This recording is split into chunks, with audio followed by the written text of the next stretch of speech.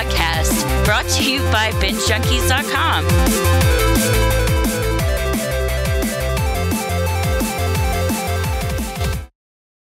All right, welcome back, Binge Junkies. We are so excited. I am your host, Kelsey. And I'm Haley. And we are bringing to you sci-fi goddess, Rena Owen, who is been in everything. Star Wars, she's been in the Orville, she's been in, 2 Star Wars and the video game, let's be clear. You've been in AI, you are an international, multi-award winning actress. Rena, thank you so much for joining us. Oh, look, it's my pleasure. And I'm just so sorry on this introduction. Some very loud plane is going overhead. Oh, no. Can you hear that? No, we can't hear it. You're good. Okay. I'm great. Thank you so much for having me, and it's good to be back. And, one thing I'm going to add in the mix there of the sci-fi credits, because it was actually my first one when I came to Los Angeles, is I played a reoccurring role for the WB show, Angel. Angel, yes. Yes, yes. And I was Dinza, the goddess of all lost creatures, and that involved 7 hours of prosthetic from head to fingers to toes, and I had wings. It was Almost Human's most elaborate creation, and it was a phenomenal creation. But yeah, walking around in that amount of prosthetics all day and taking 7 hours to put on and 2 hours to take off, I wasn't disappointed when the show got cancelled. I did like the show, and working with David Boreanaz, I mean, he's the consummate leading man. And we both, after that season of Angel, we both went on to do roles in Crow, Wicked Prayer, which was part of the Crow franchise. I really enjoyed that part of the franchise. I'll be honest, sometimes it gets some criticism, but I really enjoyed it.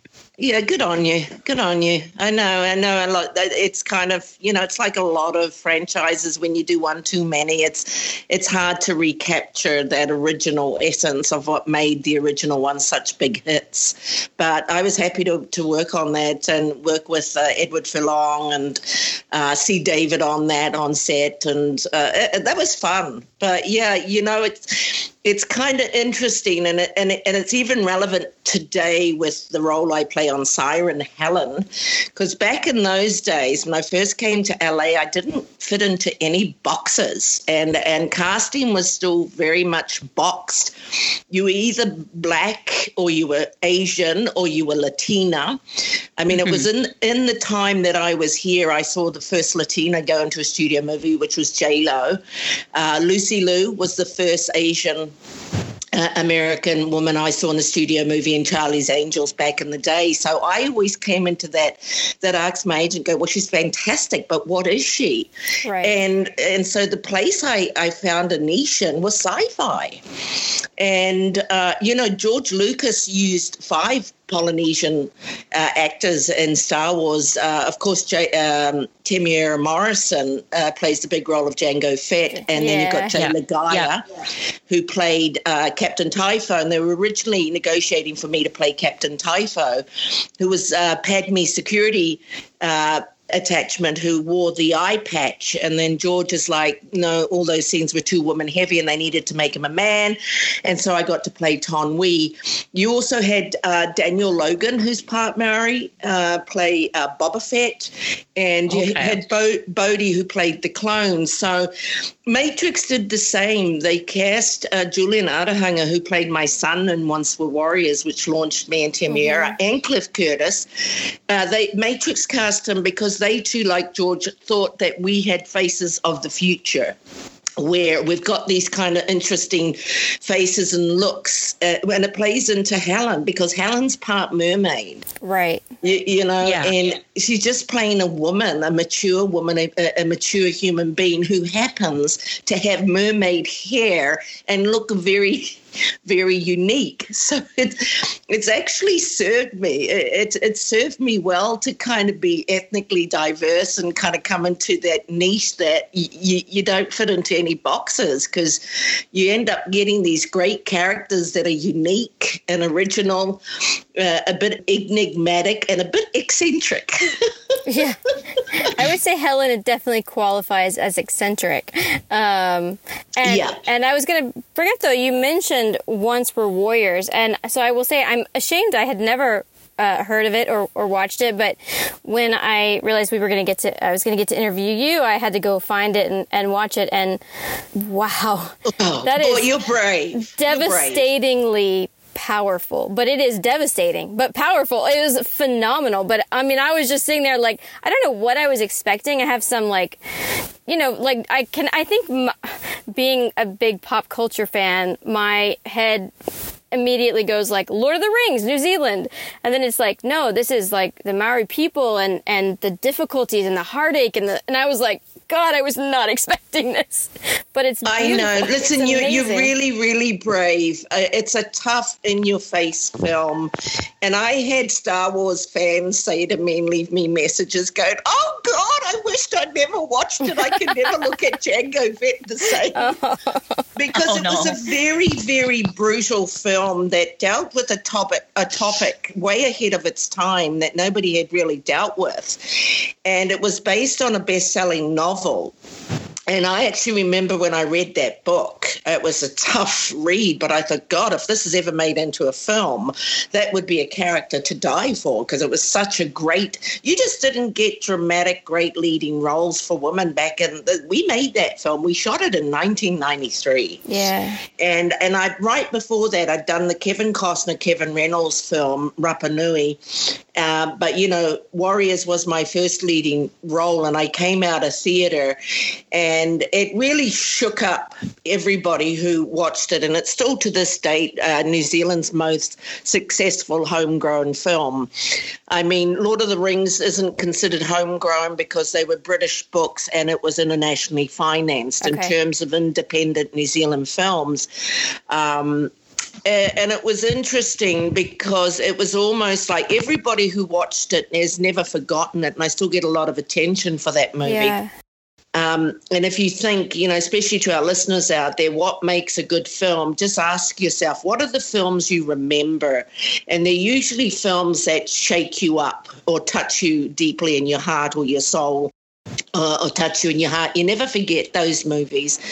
Can I remember all the movies that got nominated for Oscars last year? No, let alone 10 years ago. But the movies I remember, the first one was when I was a kid, our mother used to take us to the Saturday matinees, and was Born Free was the first film I remember on the big screen, and that was about the lion set in Africa, and it made me cry, and so I never forgot it. And, of course, Flying Nun on TV, and later in late teens it was One Flew Over the Cuckoo's Nest with Jack Nicholson. So the films that shake you up, that really kind of get you on every kind of element of our being, are the films you tend to remember the most.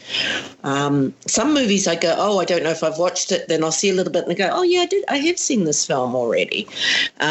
So, the thing I'm grateful for with Once Were Warriors is it opened the door internationally for me. Temuera Morrison, who, of course, has gone on to a lot of great projects, the most recent one being Jason Momoa's father in Aquaman.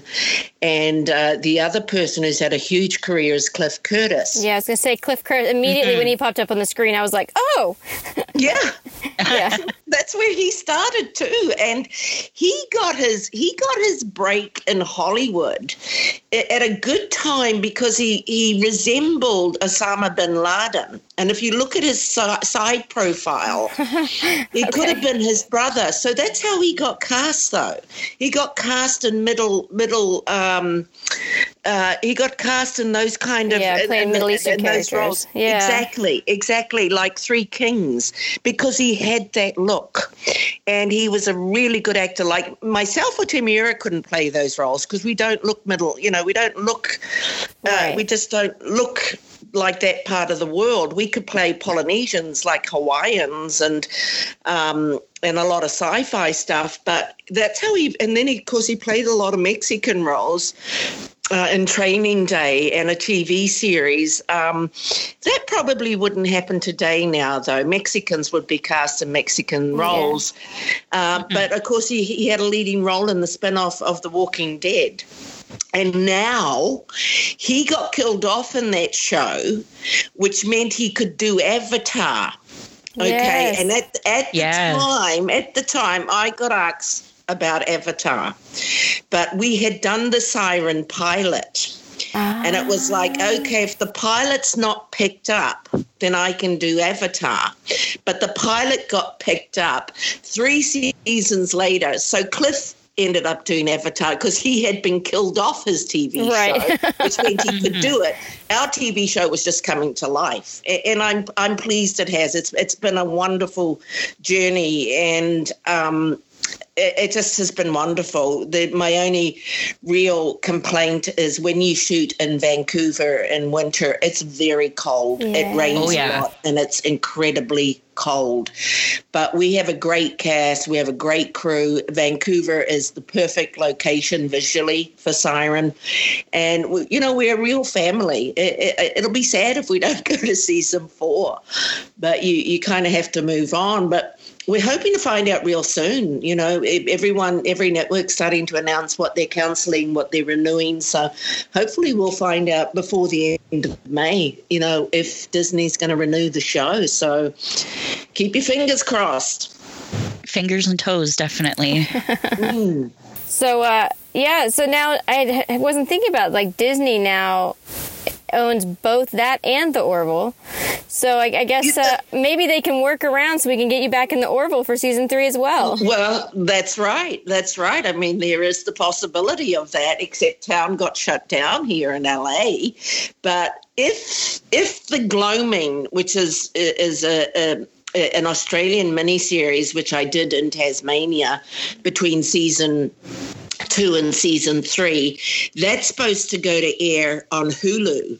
So if and when it goes to on Hulu, I'll have 3 shows on Hulu. I'll have Siren, awesome. I'll have the Orville, and I'll have the Gloaming, which is pretty fantastic. And for those out there that don't realize this, Freeform was initially ABC Family. So ABC is owned by Disney, and it was their family network, and then they wanted to do different content, more diverse content, and so it got rebranded to Freeform. But yet we still basically we work for the mouse. We work for the mighty mouse who ate up the Fox and now owns Fox. Yeah, I don't know why. I'm sure everybody in Hollywood does not ever forget that they bought Fox and everything that's under that. But that's interesting. Speaking of the Orville, I have to tell you. So we had Tom Constantino on a few months ago to talk about the Orville, and I told him then and tell everyone that when you try the Orville, if you're not sure what it's a very it's an interesting show. It walks that fine line between Family Guy and Star Trek in a really cool way. But the first episode, that's your season 1 episode for me, was where everything clicked, and I went, this is not just going to be fart jokes.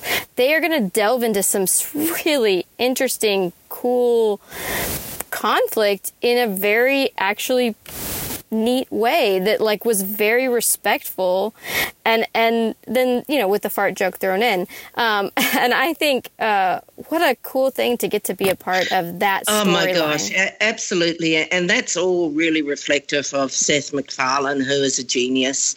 He, even Family Guy, as you say, there's always the entertainment, there's a comedy factor, but underneath it all, he has a lot to say.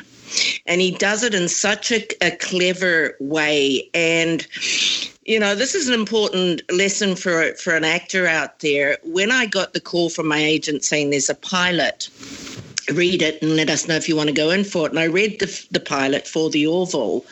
And I kind of said to my agent, I'm not really right for the role. It was for the role of the doctor. Mm-hmm. And they said, but, they want to see you. There's great casting directors. They want to see you. They cast a lot of good stuff. So I put the work in to the audition, and I went in And I did a really good audition, but I was right. My instinct was right. I wasn't right for the role of the Doctor. And they cast the most perfect actress for the Doctor. But episode 3 came up. And they thought straight away then for Havina, they thought, oh, my God, we've got the perfect actress for Havina, Rena Owen. So let's bring her in, have her read the monologue for Seth. And so I went in. And Seth wasn't in the room. It was casting again, and I did the monologue. And obviously, you do your homework, you learn your lines, you prepare the character, you understand your speech. And I got cast in the role, and it was literally that big scene in the courtroom and that one little scene where he finds her in the cave. And I had such a great time, and I loved working with Seth because he stood behind me the whole time we were in the courtroom. So we had this real synchronicity going on. And when you're working well in creativity, just spontaneity happens. I remember after I'd been on camera for like 8 hours, because you have to do these things over and over again for different angles with the camera, for different reactions with different characters. And after about 8 hours, I was starting to get a bit tired. And I kind of was halfway through the speech and I blanked, and I was looking in my mind for that one word. And he said it behind me, and I said, thank you, that's what I'm looking for. And I was able to just carry on. And it was just like, it's like riding waves. It's a wonderful experience when you have it. And he so loved what I did with the role and working with me that he wrote me an episode for season 2. Which was a fantastic episode where he comes and he finds me and he has to take me to the big nations in the Disney Hall. And it was wonderful. And that perhaps he's written me more episodes for season 3. We shall find out. But, that would be great. It's a great character. And that whole storyline, like you say, is very relevant to the world in which we now live in, where, and it's actually also been recently explored in Siren in last week's episode, where we find a tribe that are all born female, and they have to go into a certain water to be able to transition to become male to procreate. Right. And as Ben's character says, there's a lot of underwater species that do that, that change genders in order to procreate. So our writers are very similar to what Seth does with Orville, is they're often very ahead of their time in terms of the stories they're coming up with. I mean, the whole kind of environmental issue, the whole thing with the oil rig, the whole thing where I think they've been incredibly real trailblazers is when it came to casting. If you look at all the mer people, there's no reference made to whether they're black or Asian or Caucasian. It's just they're a race. Yeah. And that's how our creators wanted it to be. They didn't want this to be like, oh, we're having these boxes and these people are all this, right? No, these are just a species. Mm-hmm. These are a species, and the two sisters, one sister's white and the other sister's black. And I think it's incredibly bold and brave. And I think, shows we fall in love with, or films we fall in love with, is they've dared to come up with something different and unique. Yeah. Matrix did that. Star Wars does that. The Orville does that. Siren's done that. I mean, it's the other area our show is really unique is our mermaids are not like the mermaids we grew up on. Right. Our mermaids are top-level predators, and they will bite the head off a shark. And that's probably how, if mermaids really exist, how they would have to be to survive under the water. That's probably always been my favorite part of the series. I love that vision of the mermaids being the primal creatures. Absolutely. And the alpha predators. Yeah, it's made it dynamic, and it also too, especially in season 1, there was always an element of danger. Yeah. And as Helen said to Ben and Maddie, you don't know what you're dealing with. And that's given the show its edge. And, there's been a whole lot of different things happening this season. And, the next 3 episodes are just all basically building to the season finale. And once again, it's going to, people, especially the fans, audience are going to be shook by the season finale. They're just going to be shook up in all different ways. Some will be okay with it. Some will hate it. Some will just go, no, you can't do that. But they're literally all going to do, oh my God, what's going to happen next? And that's every good season finale on every good show. I recently binge watched The Ozarks. I love that show. That season finale, that last setup, that last scene where they go by by plane to see the mob boss, and I just thought, oh my God. I definitely gasped. Yeah, same. So did I. And I went, what an exceptional season finale. It was just exceptional. And that's what makes me want to go back and watch season 4. So absolutely. So speaking about further seasons, The Mandalorian has been doing really well. Are you hoping you get a call to possibly maybe be in an episode or 2 of that? That would be fantastic. That would be fantastic to be able to return to visit my old stomping ground of Tonwi.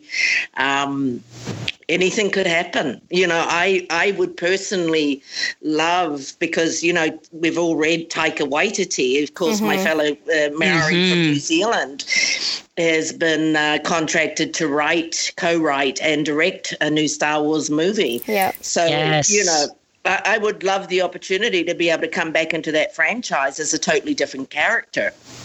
Well, I personally would love it if you did. Oh, me too. I really would. It's kind of what I'd love to do next, is I'd love to do a big franchise movie again, like Star Wars or Marvel Comics, or, a character like Lady M and Bond. They're just, they're good characters, and I'm really pleased for my mother, who really encouraged me, and I've said this a few times, that in your 40s as a female, as an actress, it's a lean season. Well, it was for me, and I think for a lot of women, 40s are when you're too old to be the young kind of hot babe on the block, so to speak, but you're still a little young to be the wise old sage. And my mother, you're now the seasoned badass.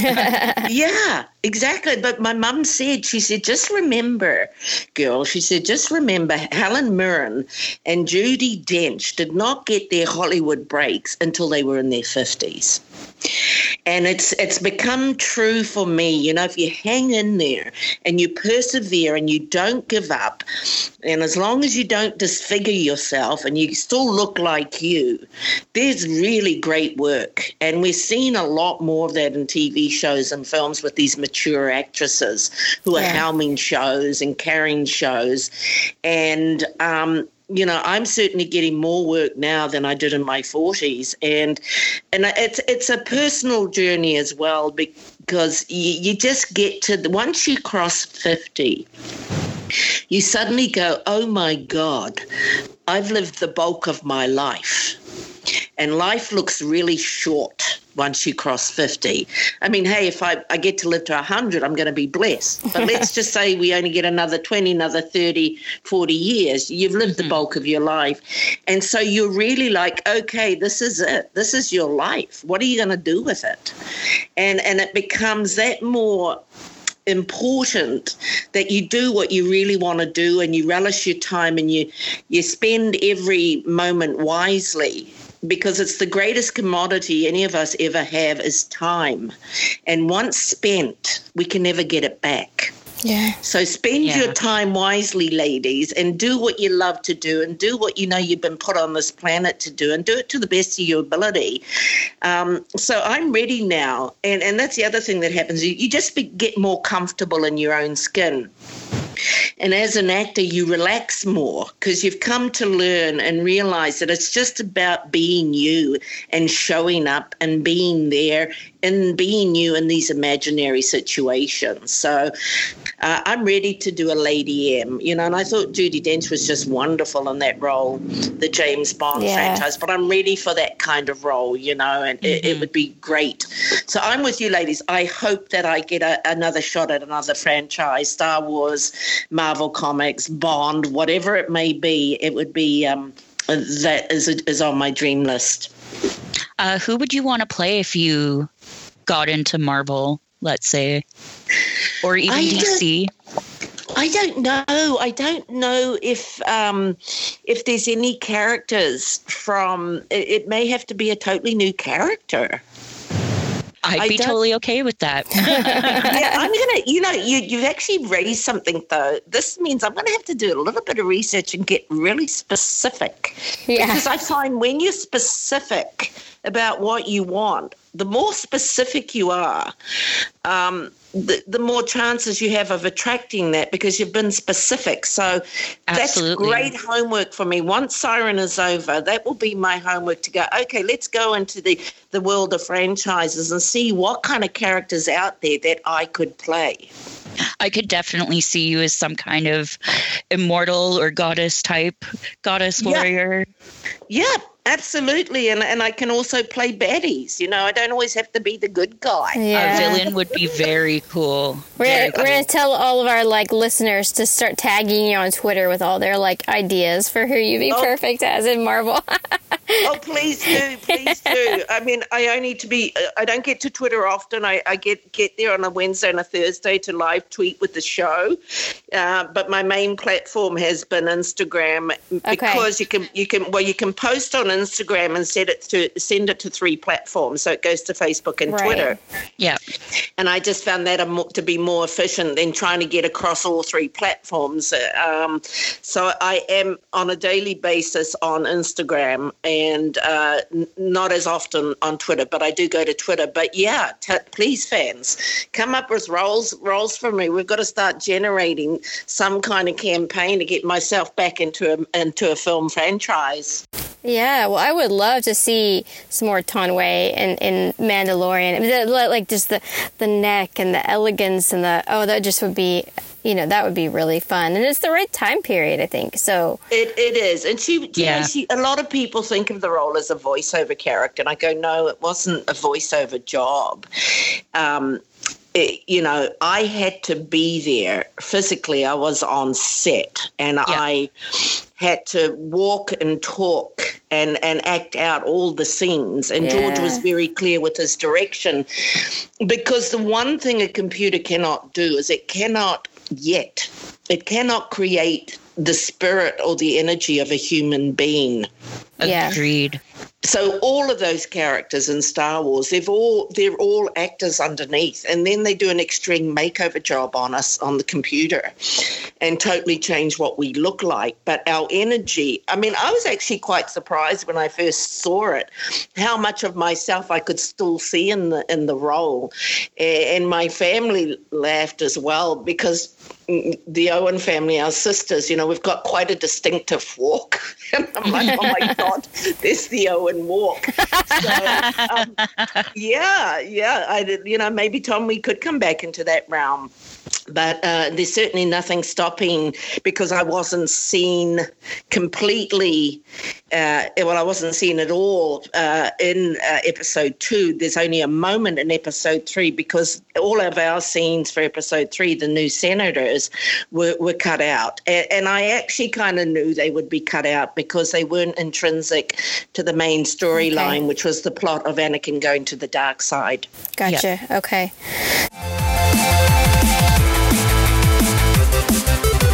This podcast is brought to you by BingeJunkies.com. We've got what you crave.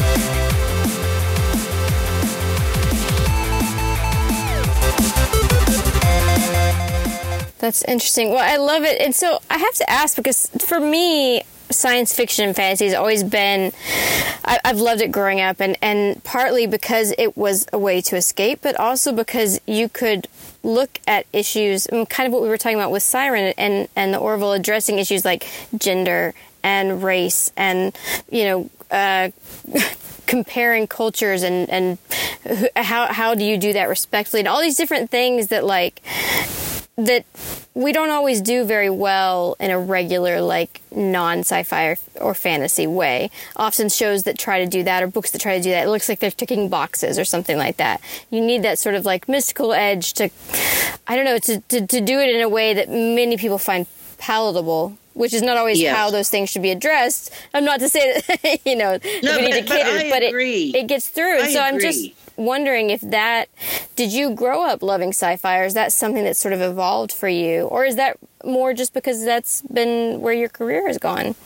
Yeah, it's a combination of both. And I agree. And I kind of learned that as a young actor working in theatre as an actor, but also being an audience member, is when somebody's on a soapbox, you turn off. Yeah. Mm-hmm. When they feel that they've been hit over the head, they turn off. When they feel threatened, when they feel judged, they turn off. Absolutely. They stop watching and they stop listening.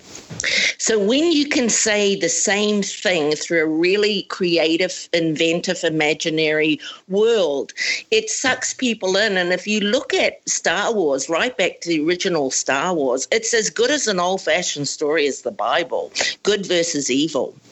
And kind of in really simplistic terms. And we all root for the good guys, but then there are some who are going to root for the dark side. So it taps into humanity. And when you can get something that taps into humanity, you will appeal to a much wider range of audience members, because you're touching. My mentor said this to me once. She said, in order to be universal, you have to be specific.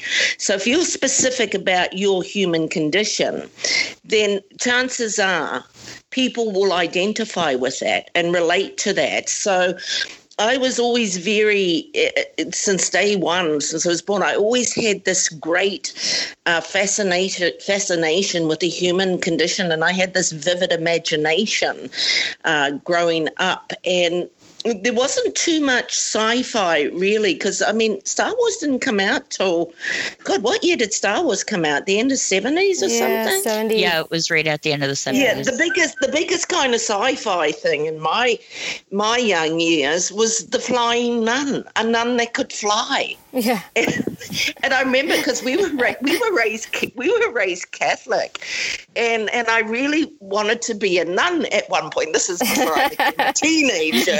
I really wanted to be a nun, but I also wanted to be a teacher. And so I had a real dilemma, and I said to my mother, I said, well, how can I be a nun if I also want to be a teacher?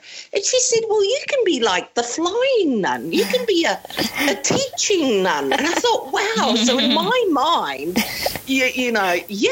absolutely futuristic stuff had a place in my world growing up, because I'm just that kind of person and that had that kind of imagination. But I also always had a heart for humanity. And I couldn't become an actor or writer at the end of the 70s because it just wasn't considered a job. It wasn't considered a real job. And also as a woman at the end of the 70s, I could be a teacher, a secretary, or a nurse. So I went and I trained as a nurse, which was a great foundation for the arts, because nursing is all about the human condition, what makes us tick as a species. So, it's always just been part of who I am. I'm always interested in pioneering stuff, and I always have been.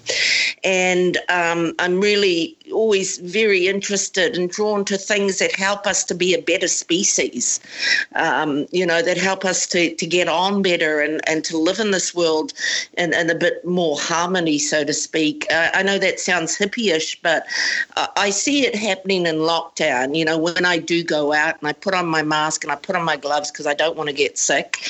And so I'm just really respectful of the guidelines. But I can just see it in people. We all kind of just look, and there's a softness about people.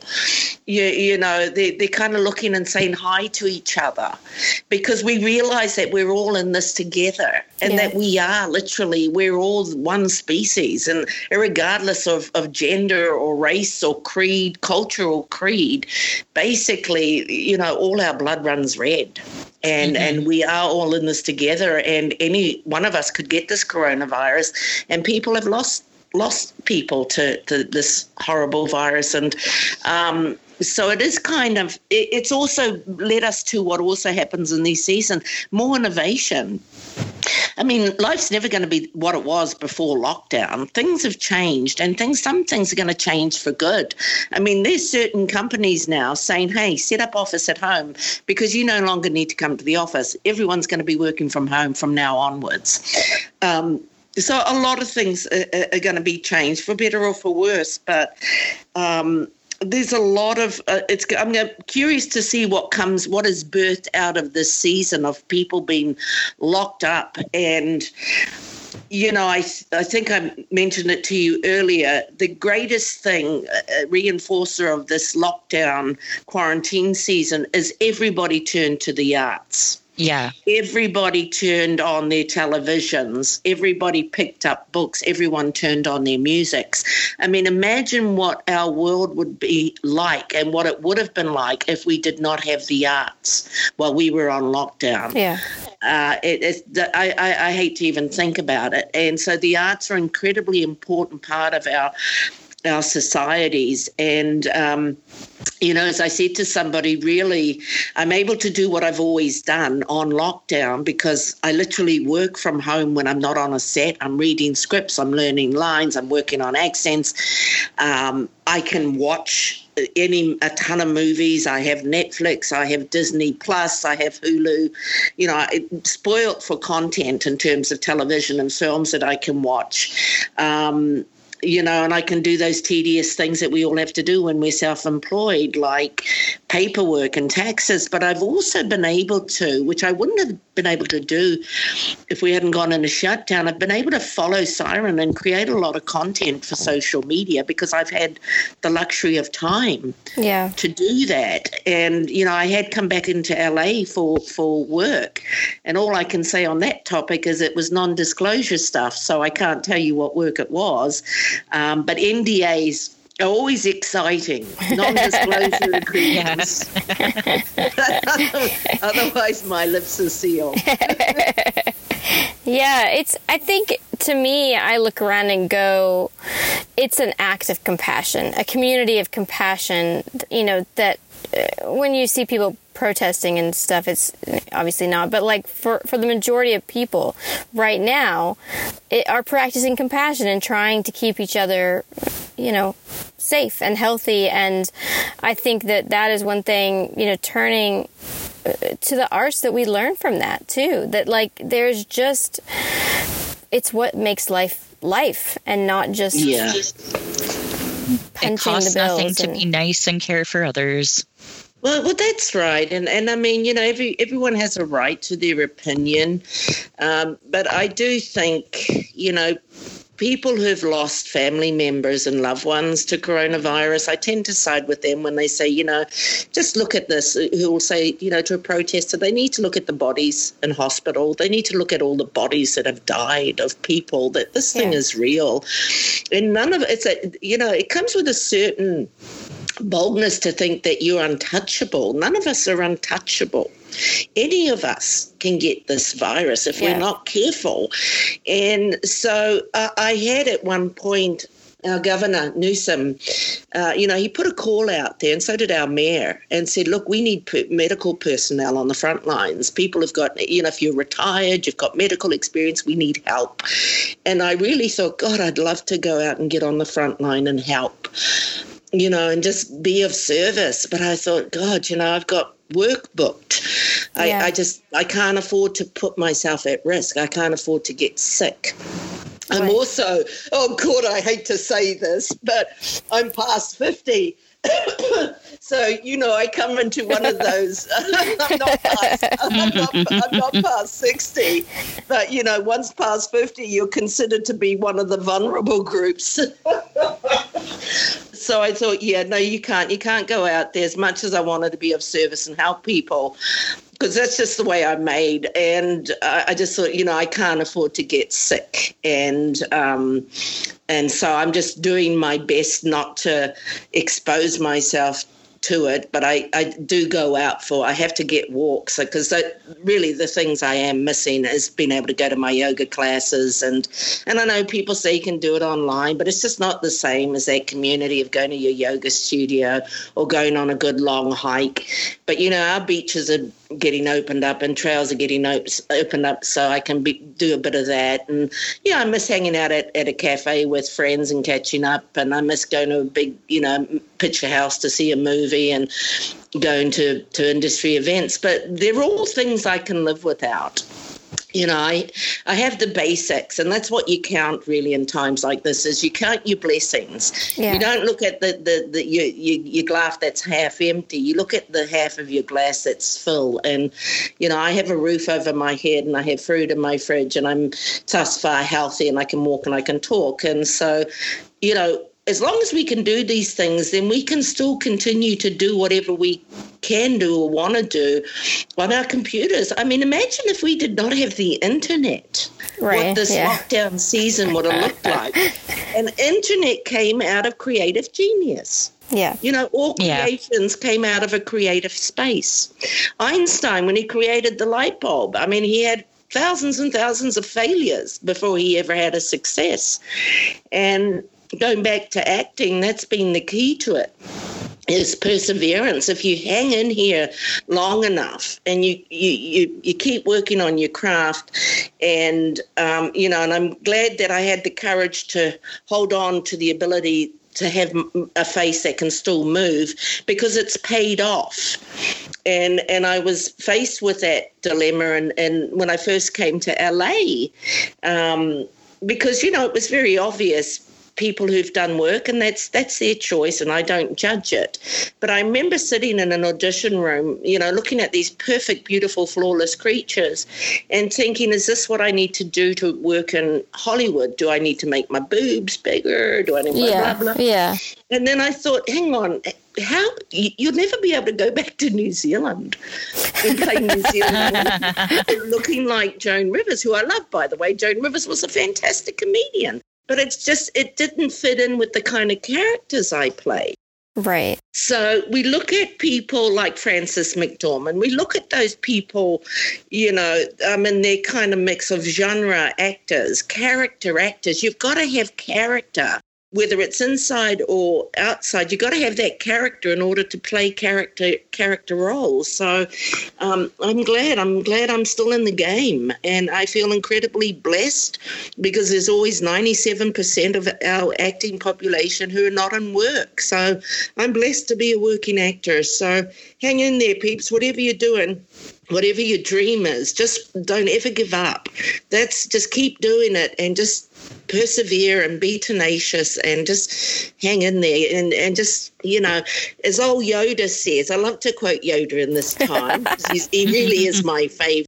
And I did a shout out for the 501st Legion for May 4th. And I said, I know it's a really scary time for a lot of people, but as Yoda said, fear is the path to the dark side. So just don't be afraid. Keep the faith, keep positive, and just, reach out if you're down, and if you're not feeling good, just pick up the phone, or, get on the internet, but just don't just come through this. We'll all come through this. This too shall pass, and we will be let out of house. Yeah.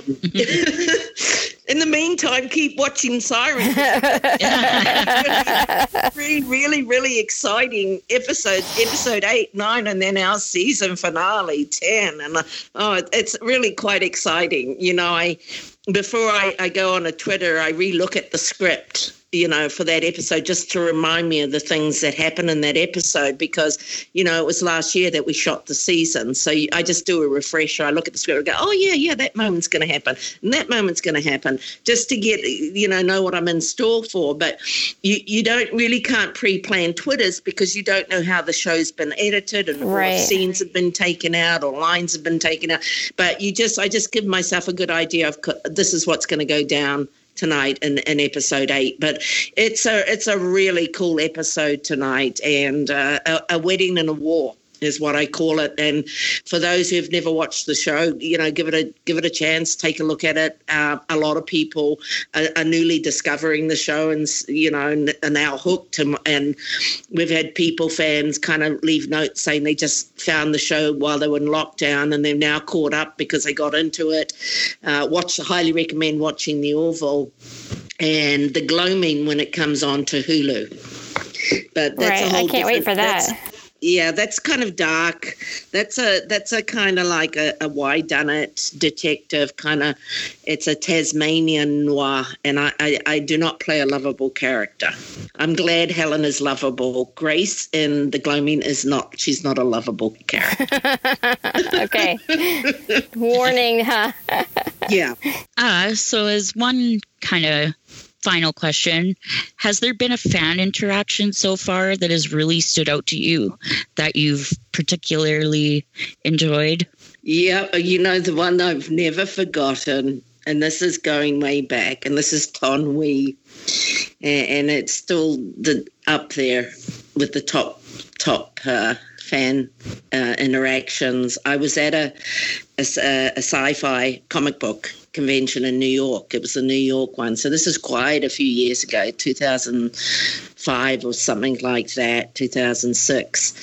And, and I was sitting there and I was signing Ton Wee stuff for fans, photos and action figures and their posters. And this one fan came up to me and he was all gooey. And, I could just tell the way he was looking at me. And he said, I hope you don't think I'm weird or anything, but I have to tell you, Ton Wee is the first time I've ever wanted to have sex with an enemy.